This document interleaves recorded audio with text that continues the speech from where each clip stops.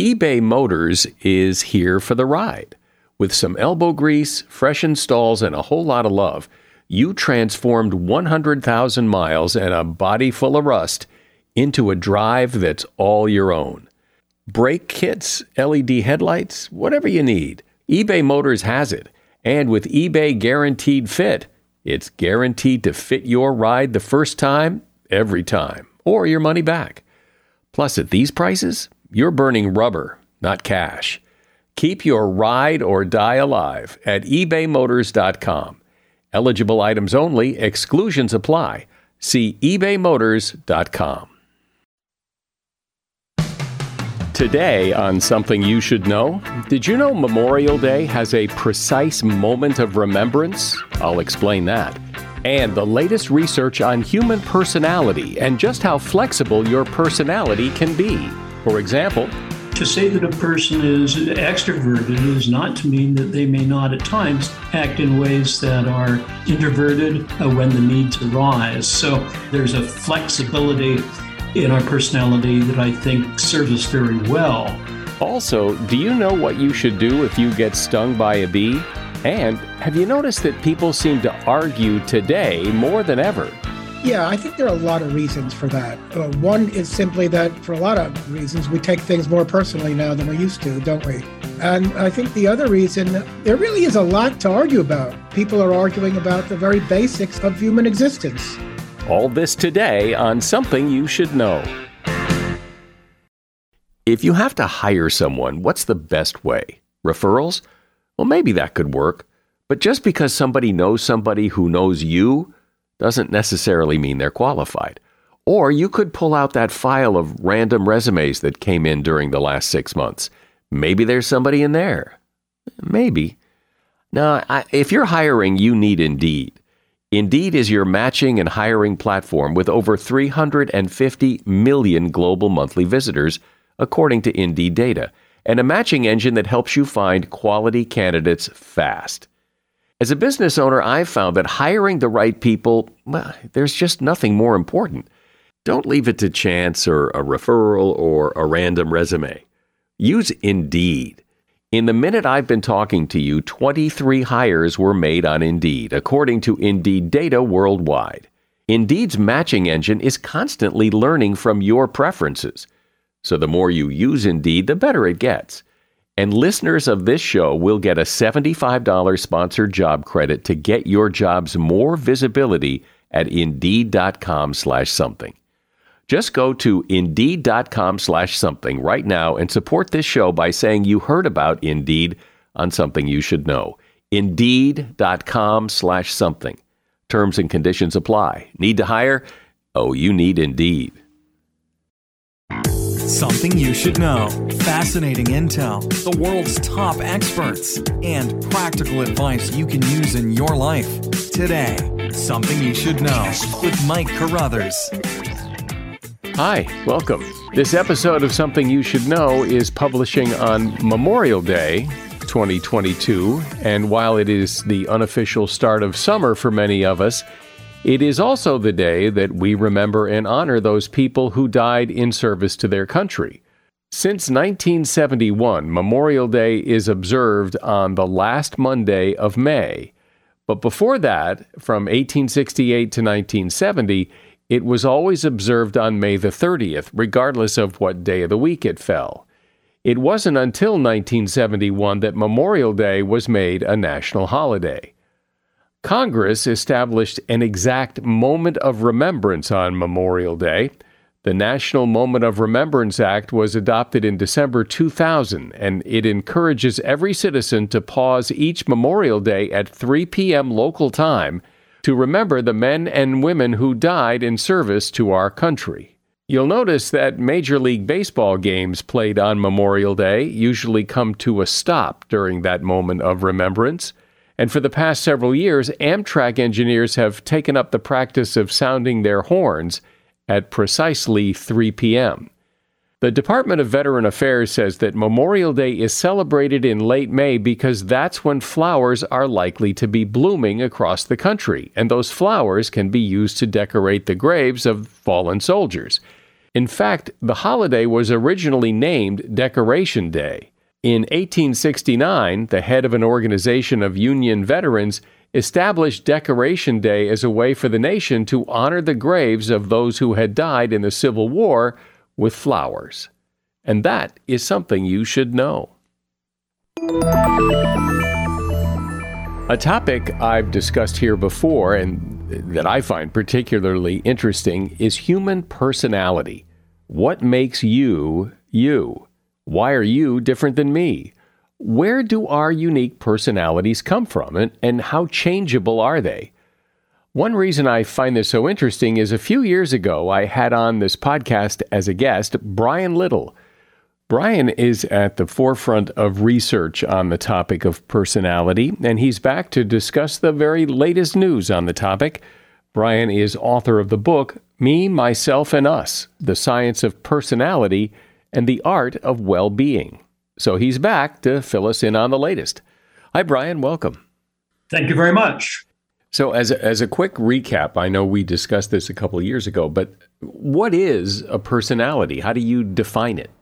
Personality is the way in which we are, each of us is like all other people, like some other people, and like no other person.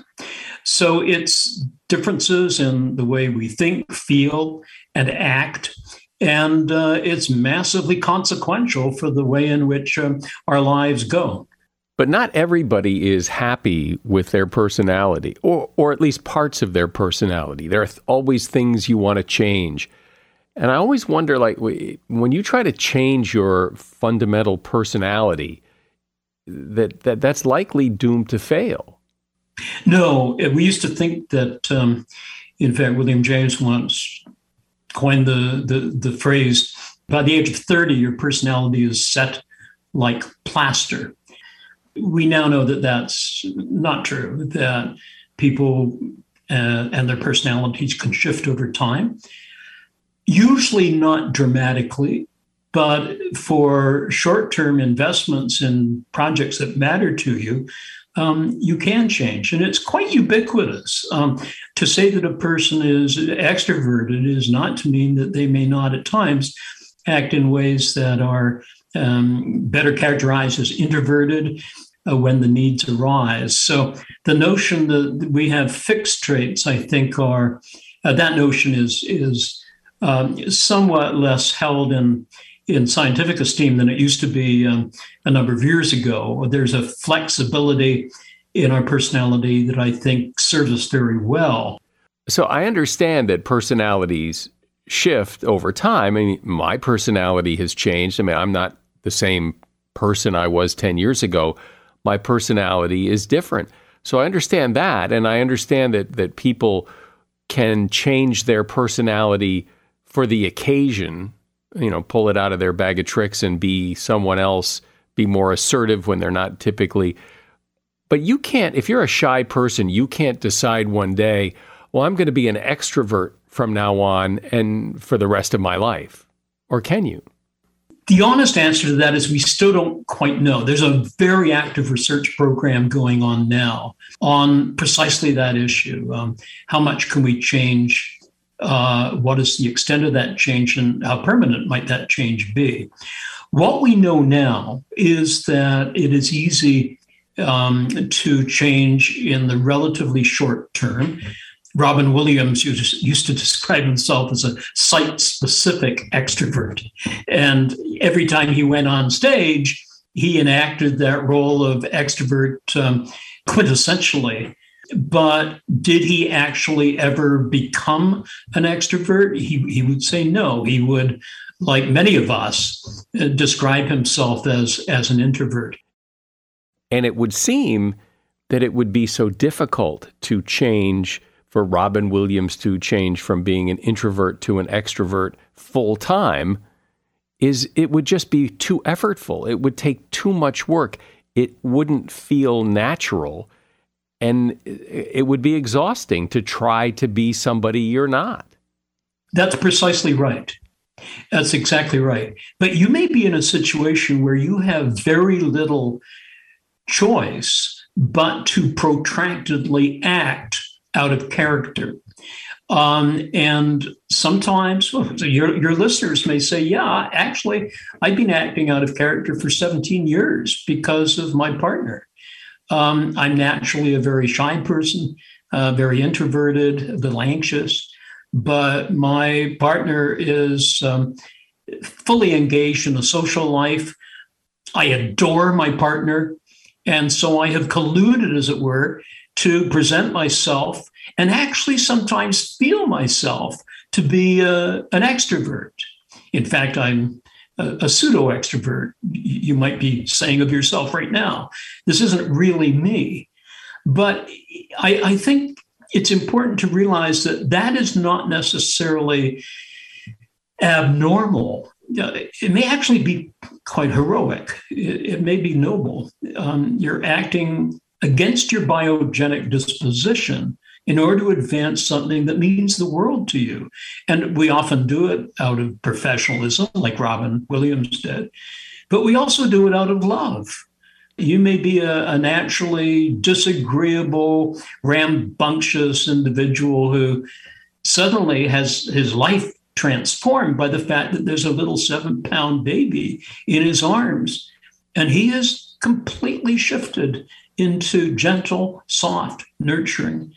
Is that phony? Is that in any sense disingenuous? I don't think so. I think we're more complex than you've got a basic nature and you better stick to it or life isn't meaningful. Do you sense that most people like their personality or most people wish it was different? There's recent research on this that suggests that most people, when asked along the big 5 traits of personality, there are very predictable changes that they would like to make. Whether they're sufficiently strong that they would devote part of their life to achieving those is another matter. But the big 5, as you may know, spells out the acronym OCEAN: openness, conscientiousness, extroversion, agreeableness, and neuroticism, or the opposite of neuroticism, if you want to avoid the OCEAN acronym, stability. And if you ask people how they would like to be on each of those dimensions, in Western culture, what you find is that most people would like to be more open, in contrast to fixed in their worldview. They'd like to be more conscientious, and there are all sorts of implications of that. Extroversion, people tend to want to be more extroverted, even though we know that there are benefits that accrue from being more introverted. Agreeable, most people want to be agreeable or more agreeable, and most people prefer to be lower in neuroticism or conversely high in stability. So there is that expectation that people would, if given a choice and a chance, would want to shift in those directions. One of the things we know as psychologists is that there are real benefits to both ends of those normally distributed traits. There are aspects of being super conscientious that you can pay a price for. There are aspects of extroversion that are dysfunctional. And the same with introversion, the same with the opposite ends of each of those big 5 dimensions. So I think that's important to realize that there are costs and benefits to both ends of those frequently invoked dimensions. Do you think that most people are accurate when they place themselves on those spectrums? Yes, I do. If by accurate you mean, do they tend to show agreement with other individuals who know them well, who are also asked to rate them? So the match between your own self-rating and those of others who know you well is quite high. An extroverted person who self-rates as extroverted is not likely to be seen as introverted by other individuals. There may be some exceptions to this, depending on the role that you're playing in your life and where these other people see you most often. But generally speaking, people have a pretty accurate view of where they stand on the big 5, at least as indexed by agreement with other individuals. We're talking about the latest research in the fascinating topic of Human Personality. My guest is Brian Little. The name of his book is Me, Myself, and Us, The Science of Personality and the Art of Well-Being. A shout out to Claritin for supporting this episode and providing us with samples. You see, for as long as I can remember, I have had to deal with seasonal allergies. Stuffy nose, watery eyes, the whole deal. And the worst for me is it messes up my sleep. I wake up because I can't breathe right. And during the day, well, if I'm working and I'm all stuffed up, then my voice sounds weird, and this is how I make my living. Luckily, for those of us who live with the symptoms of allergies, we can live Claritin Clear with Claritin D. I use it, and if you struggle with allergies, you should too. Designed for serious allergy sufferers, Claritin D has 2 powerful ingredients in just one pill that relieve your allergy symptoms and decongest your nose so you can breathe better. Now, I've been using Claritin D for years because, it takes care of the problem. Ready to live as if you don't have allergies? It's time to live Claritin Clear. Fast and powerful relief is just a quick trip away. Find Claritin D at the pharmacy counter. Ask for Claritin D at your local pharmacy counter. You don't even need a prescription. Go to Claritin.com right now for a discount so you can live Claritin Clear. Use as directed. eBay Motors is here for the ride. Remember when you first saw the potential? And then, through some elbow grease, fresh installs, and a whole lot of love, you transformed 100,000 miles and a body full of rust into a drive that's all your own. With over 122 million parts for your number one ride or die, you can make sure your ride stays running smoothly. Brake kits, LED headlights, exhaust kits, turbochargers, bumpers, whatever your baby needs, eBay Motors has it. And with eBay Guaranteed Fit, it's guaranteed to fit your ride the first time, every time, or your money back. Plus, at these prices, you're burning rubber, not cash. Keep your ride or die alive at ebaymotors.com. Eligible items only. Exclusions apply. See ebaymotors.com. So, Brian, I'm wondering about the connection between personality and motivation. And I guess what I mean by that is, for example, is there a certain personality type that is, say, more likely to exercise or eat better? Is that personality driven, or is that something else? It's intimately linked to personality. For example, the trait of conscientiousness. Those who are high in conscientiousness are likely to get things done, get them done well, get them done on time. They're likely, as you would not be surprised to hear, to do well in school, to do well in their organizations, to get promoted more than those who are lower in conscientiousness. What people are sometimes surprised to hear about themselves when they reflect on their conscientiousness is that they're also likely to be healthier, and they're also likely, perhaps surprisingly, to live longer. And the reason, so a person's health is quite intimately related to their conscientiousness. They take their pills, they check their weight, they check their blood pressure. And so it's not surprising on reflection that they tend to be healthier individuals. Well, you brought up something that I think a lot of parents in particular would find this curious. Like, you may have 2 kids, one who's very conscientious, does his homework, makes his bed, does all those things that just make it easy. And then you might have a kid who's lower on the scale of conscientiousness, who doesn't do all those things. And it drives parents crazy because is it that he doesn't or she doesn't care? Do they wish they were more conscientious and it's driving them crazy? Why would someone not be conscientious, and why would someone be conscientious on their own without having to be told to do stuff? What's going on there? It's intriguing, isn't it? Yeah. as parents, we're really surprised when that second one comes along. There's an interesting theory. It's been partially supported in empirical studies, so I should put in that caution. But there's a notion that looks at what I call niche identity. And it's been linked in some studies to birth order. So that the firstborn, as it were, gets the pick of the niche. They can express their biogenic dispositions with impunity, and their parents can shape it to their expectations as well. When the second child comes along, that identity niche is the conscientious one, let's say, or the extroverted one, let's say, has already been taken. And so in the family dynamics, you could compete, but he's probably 2 years older, or she's a year and a half older than you. So it's sort of hard to compete. So what you do is you set up your own identity niche. Now, this isn't conscious, of course. So you don't consciously say, she's always the good girl, so I'll be the bad girl. But there seems to be a kind of psychological pressure to developing your own self. And consequently, this is why you often find that kids that you would expect to be very similar on personality traits, in fact, are quite different. So the child who is not conscientious doesn't look at the one who is and go, ooh, I wish I was more like that. Or does he?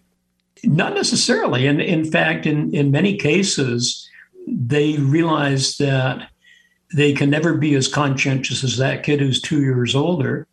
And they decide to be the funny one who's often late, but has a hilarious excuse for why they're late yet again. I think, as I say, that the empirical work on this is complex.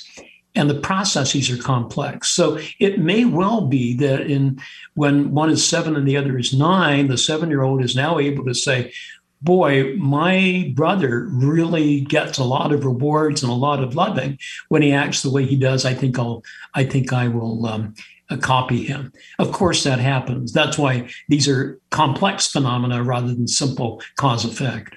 I know that you talk about how these 5 elements of personality can predict in some ways how your life goes. So can you run through the 5 elements and what you mean by that, for example? With openness and is conducive to leading lives that are creative and you're able to shift into new domains that others don't explore. Conscientiousness, you're likely to be able to do tasks that are normative and expected, and you do them well. They're not necessarily creative, but they have important implications for keeping society rolling along. Extroverts are able to bring positivity to situations and to notice the good things that are going on and orient to them. Agreeable people keep the group going. They're lovely to have in groups because they avoid conflict, and they act in such a way as to bring others into fruitful engagement with each other. And even neurotic individuals, who I prefer to call highly sensitive individuals, they have a function. I mean, they're like canaries in the mine. A highly neurotic individual, particularly one who is also introverted, sees things that are happening that their more extroverted peers will not notice. They see a hint of antagonism in the group they're working in. They notice a flicker of frustration in their partner in a way that a more stable person may simply be oblivious to. Now, it is true that they may over-infer, they may see threats that do not materialize. But without those who are sensitive, perhaps oversensitive, to the dangers in our environment, we're at risk. We need to have those perceptions play a role in our group functioning, and I think this is something that people may not appreciate. Do you think that the goal of changing your personality is a worthy goal? Like if this is something that's really bothering you, or is that likely going to fail and your personality changes much more organically as life deals what it deals to you rather than you specifically saying, I'm going to be this way instead of that way? I think that it depends very much on what your core projects are in your life. These are, it seems to me that in the final analysis, the most important question we can ask of an individual is not what type are you or what's your basic trait structure.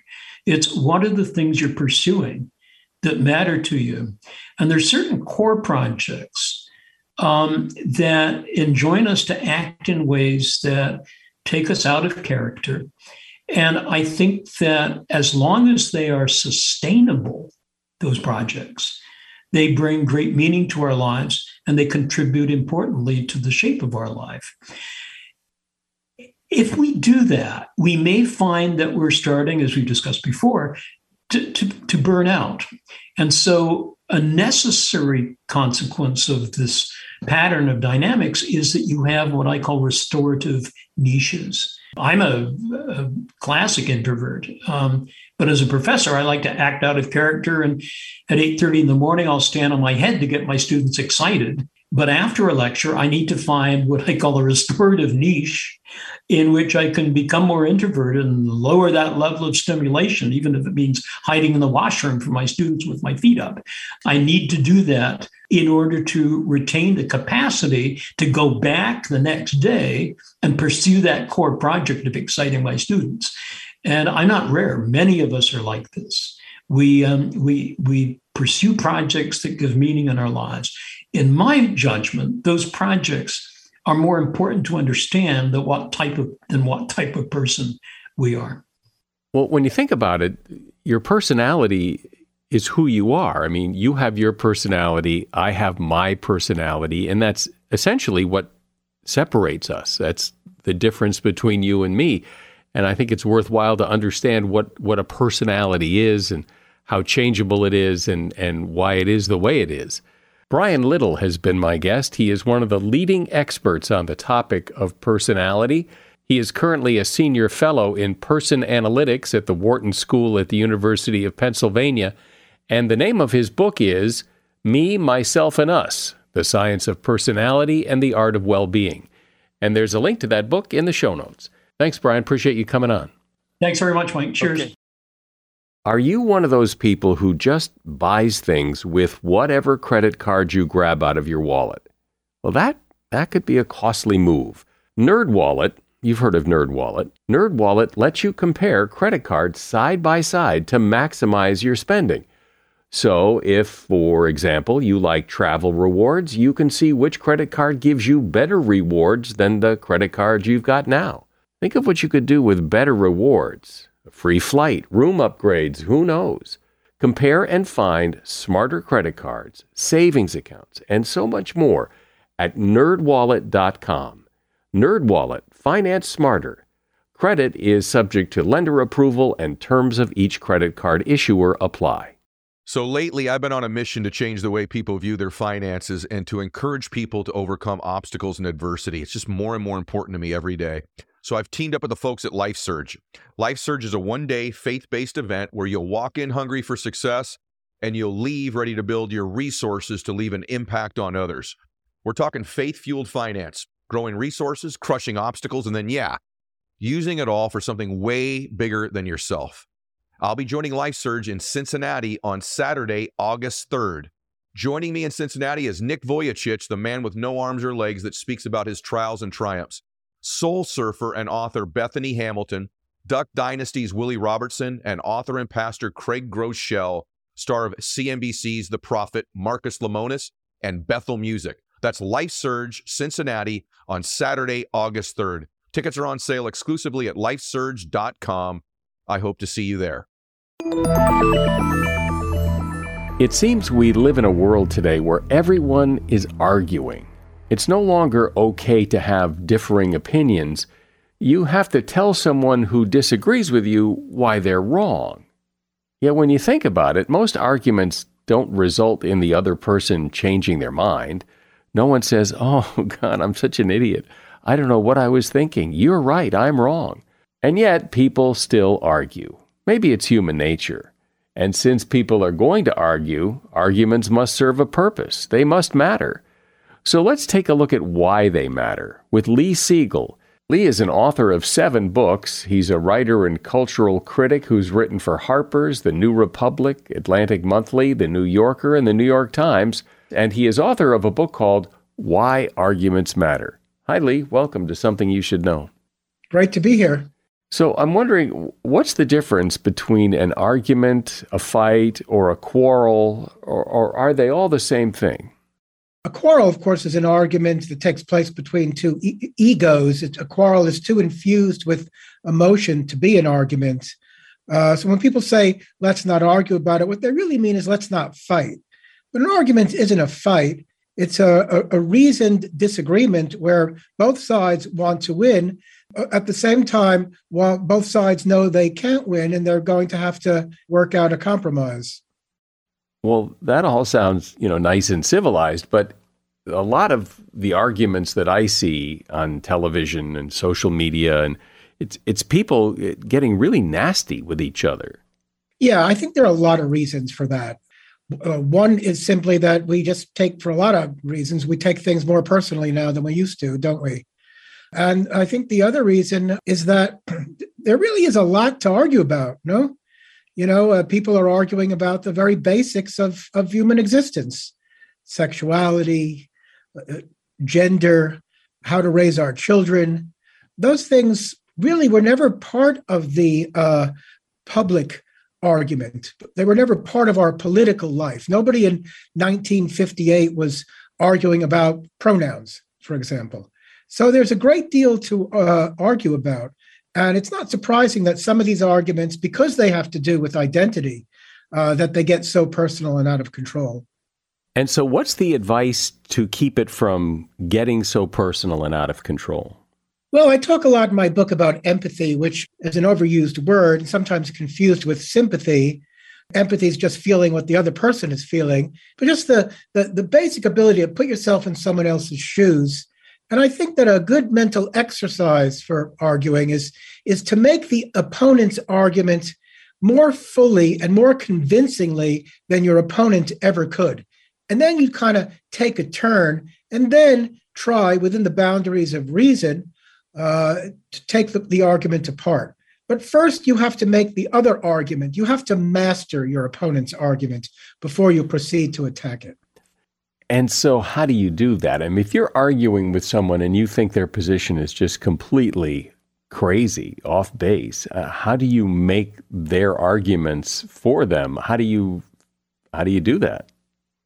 I don't know. Let's take an extreme example. Let's take somebody who thinks the election was stolen in 2020 and someone who thinks the election was legitimate. Let's say I take the side of the person who thinks the election was legitimate, and I'm arguing with someone who's convinced that the election was stolen. Well, I'm going to try to see things through that person's eyes. I'm going to descend into it the way a kind of method actor prepares for a role. I'm going to look at my side, the Democratic side, and see a bunch of elitists. Oh, man, they make me angry because nobody likes to be talked down to. Nobody on any side. A bunch of people who lie for a living just to get what they want. People on every side, everybody deals with that in life. All that stuff makes me angry. People who seem to have their levers on all the powerful forces in society, education, the media, publishing. Wow, I don't like that. Nobody likes a situation where the fix is in. And I'm going to look at my own side through that lens, and I'm going to get pretty angry. And I'm going to start my argument by saying, I know how you feel. I know what you mean. I know that you feel talked down to and condescended to. I feel like that. I saw my father who went bankrupt. I saw him go through that. And then starting from that point of view, I would begin to sort of make the turn towards my own point of view, but along emotional lines. I would say, well, I feel the same way.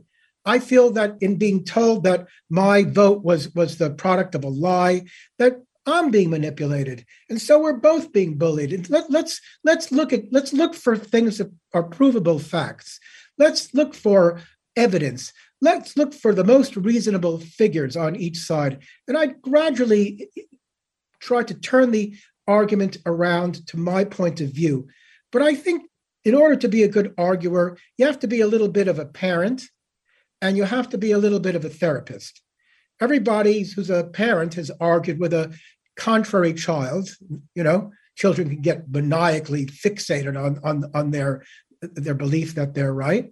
And then, you want to be a little bit of a therapist and you want to reach out in a kind of empathetic, kind way to the other side.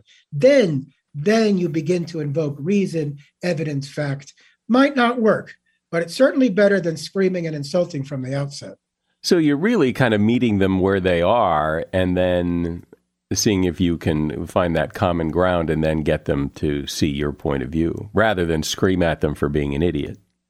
What you have to do is acknowledge someone's dignity as a person. That's the starting point.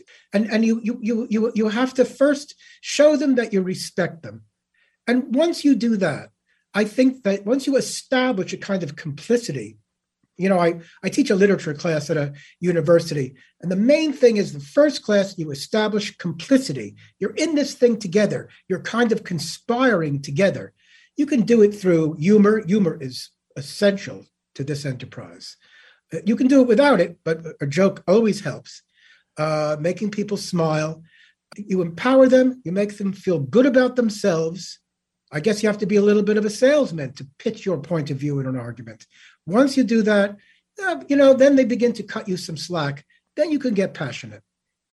And yet, when people argue on social media, it's hard to acknowledge the other person as a person because it isn't a person. It's just words on a screen, which I imagine is why things can get out of hand because it isn't person to person. It isn't personal at all.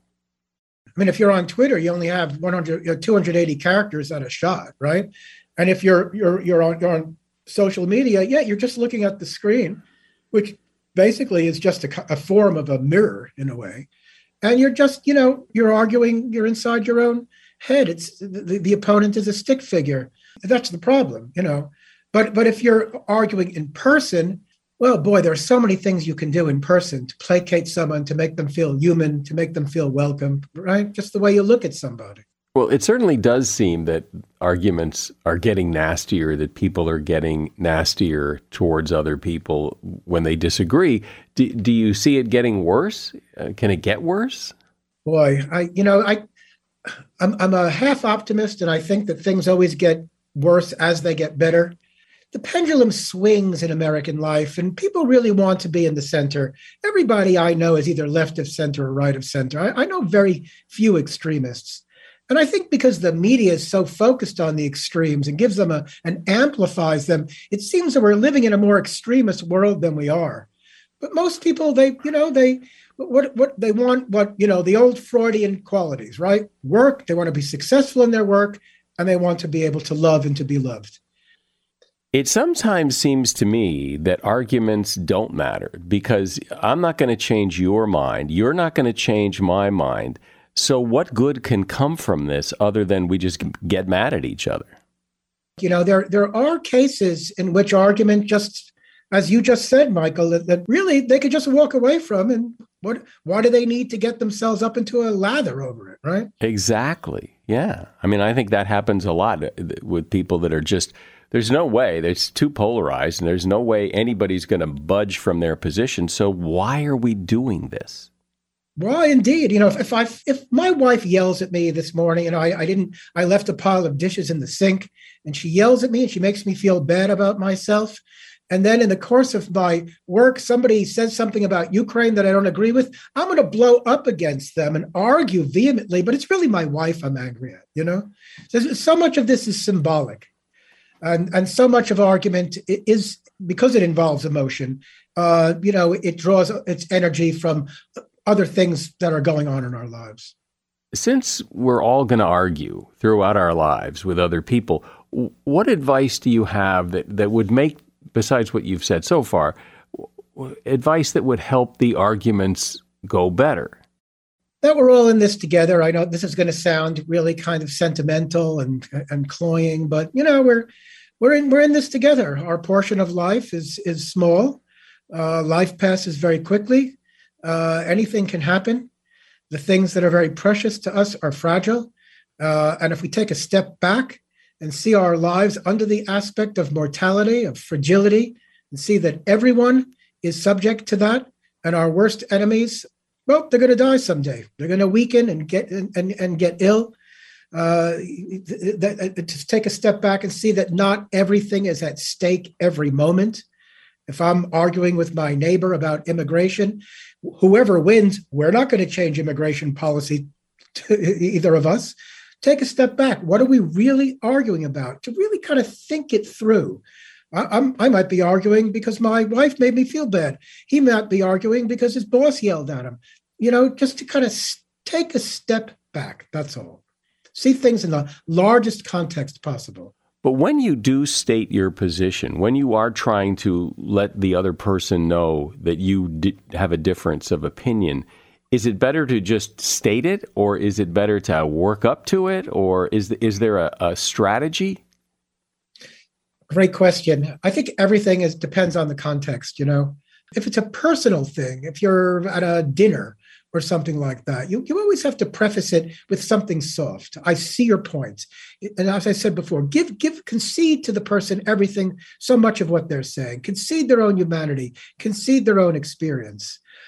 Sometimes if it's an argument on a soccer field over the treatment of your kid, an argument that can easily degenerate into a quarrel or something worse. Well, you might at the outset want to be, gentle but firm and say, I have to take exception to what you did. I really don't understand it, something like that. In those cases, everything depends on tone of voice. If you're making a written argument, everything depends on the language that you choose and the cadences. So I think context is everything. Well, it just seems that so many arguments end up with no real resolution, that people get upset, they get mad at each other, they make their case, and they walk away upset, and nothing has changed other than now people are upset. That there's got to be a better way. Sometimes it's really great to sort of shift gears. I was once watching I sometimes go on YouTube and get lost in stuff, And there was this great interview with Marlon Brando, with Dick Cavett, the old Dick Cavett show. And Cavett was asking questions to Brando that I guess bored Brando. And Brando, he wanted to derail the line of questioning. So he said, you see this bracelet? He pointed to a turquoise bracelet that he had. He said, Stevie Wonder gave me this on the plane. Yeah, I was just sitting there and Stevie Wonder came up to me and said, man, I really love your stuff. I want you to have this bracelet. You could hear a pin drop. Just silence. And an actor knows how to do that. Just totally shift the ground from underneath your opponent. That's a great thing to do as a cooling off tactic, but also as a disarming tactic. Yeah, it's interesting. My wife did this to somebody just yesterday. We were at my son's soccer game, and there was a guy on the sidelines, and he was giving the ref a really hard time, which he's not supposed to do. There's rules about that. You're supposed to respect the ref's decisions and all this. And people were yelling at him, and my wife just happened to walk by him, and she said, these refs are volunteers. Well, then I would like to inscribe a copy of my book to her, because that's a great, and that took the wind out of all the hostility, I bet, right? Sucked it right away. The guy was just bewildered, like, boy, am I an idiot. So that is exactly what I'm talking about. I have nothing to add to that. She shifted the ground. She changed the weather all of a sudden. And people are speechless, because again, everything's context. You introduce a new context, all of a sudden, people being human have to adapt to the new context. Yeah, and when it's like that, it's very hard to switch because you're so invested in the other context that, whoa, it's like whiplash. What? That's right. And if you go back to the other context, well, then you look like a jerk, right? Well, that ship had already sailed. Well, then you look like a jerk twice in a row. Right, exactly. Well, I have friends that get into these arguments with people, mostly politics, and they get so frustrated. I was trying to talk to this person and they just wouldn't listen. And I don't typically enter into those kinds of discussions and to those kinds of arguments not because I don't have feelings and beliefs on certain issues. It's just that I don't see the point in the argument because, as I've said before, that it just doesn't seem like anything gets accomplished. They don't change your mind, you don't change their mind, and all people do is get upset. So what's the point?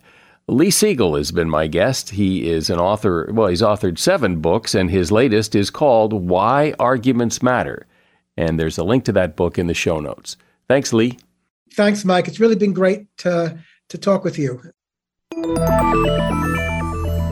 With warmer weather comes the buzzing of bees, and that means there's always a chance of someone getting stung. Do you know what to do if somebody gets stung by a bee? According to the American Academy of Dermatology website, the first thing to do is to get the stinger out as quickly as possible, because the longer the stinger stays in the skin, the more venom it releases, which adds to the person's pain and swelling. To remove the stinger, you should remove it by scraping over it with your fingernail or a piece of gauze or a credit card to kind of coax it out from the side. Never use tweezers to remove a stinger, as squeezing it with tweezers can cause more venom to release into your skin. Also, if you do get stung, try to stay calm. Most bees will only sting once, but wasps and hornets can sting again. If you are stung, you should calmly walk away from the area to avoid additional attacks. Wash the sting with soap and water and apply a cold pack to reduce swelling. However, if the swelling moves to other parts of your body, such as your face or your neck, you should go to the emergency room immediately because you may be having an allergic reaction. Other signs of an allergic reaction include difficulty breathing, nausea, hives, or dizziness. And consider taking over-the-counter pain medication. Bee, wasp, and hornet stings can be really painful. Painkillers like acetaminophen or ibuprofen can help relieve the pain. And although most people do not experience severe reactions to bee stings, it's a good idea to keep your eye on anyone who has been stung in case they develop more symptoms. And that is something you should know. As I hope you can tell by listening, we work pretty hard here to bring you interesting guests and interesting information. And if you appreciate that, you can do us a favor by telling someone you know about this podcast and asking them to listen.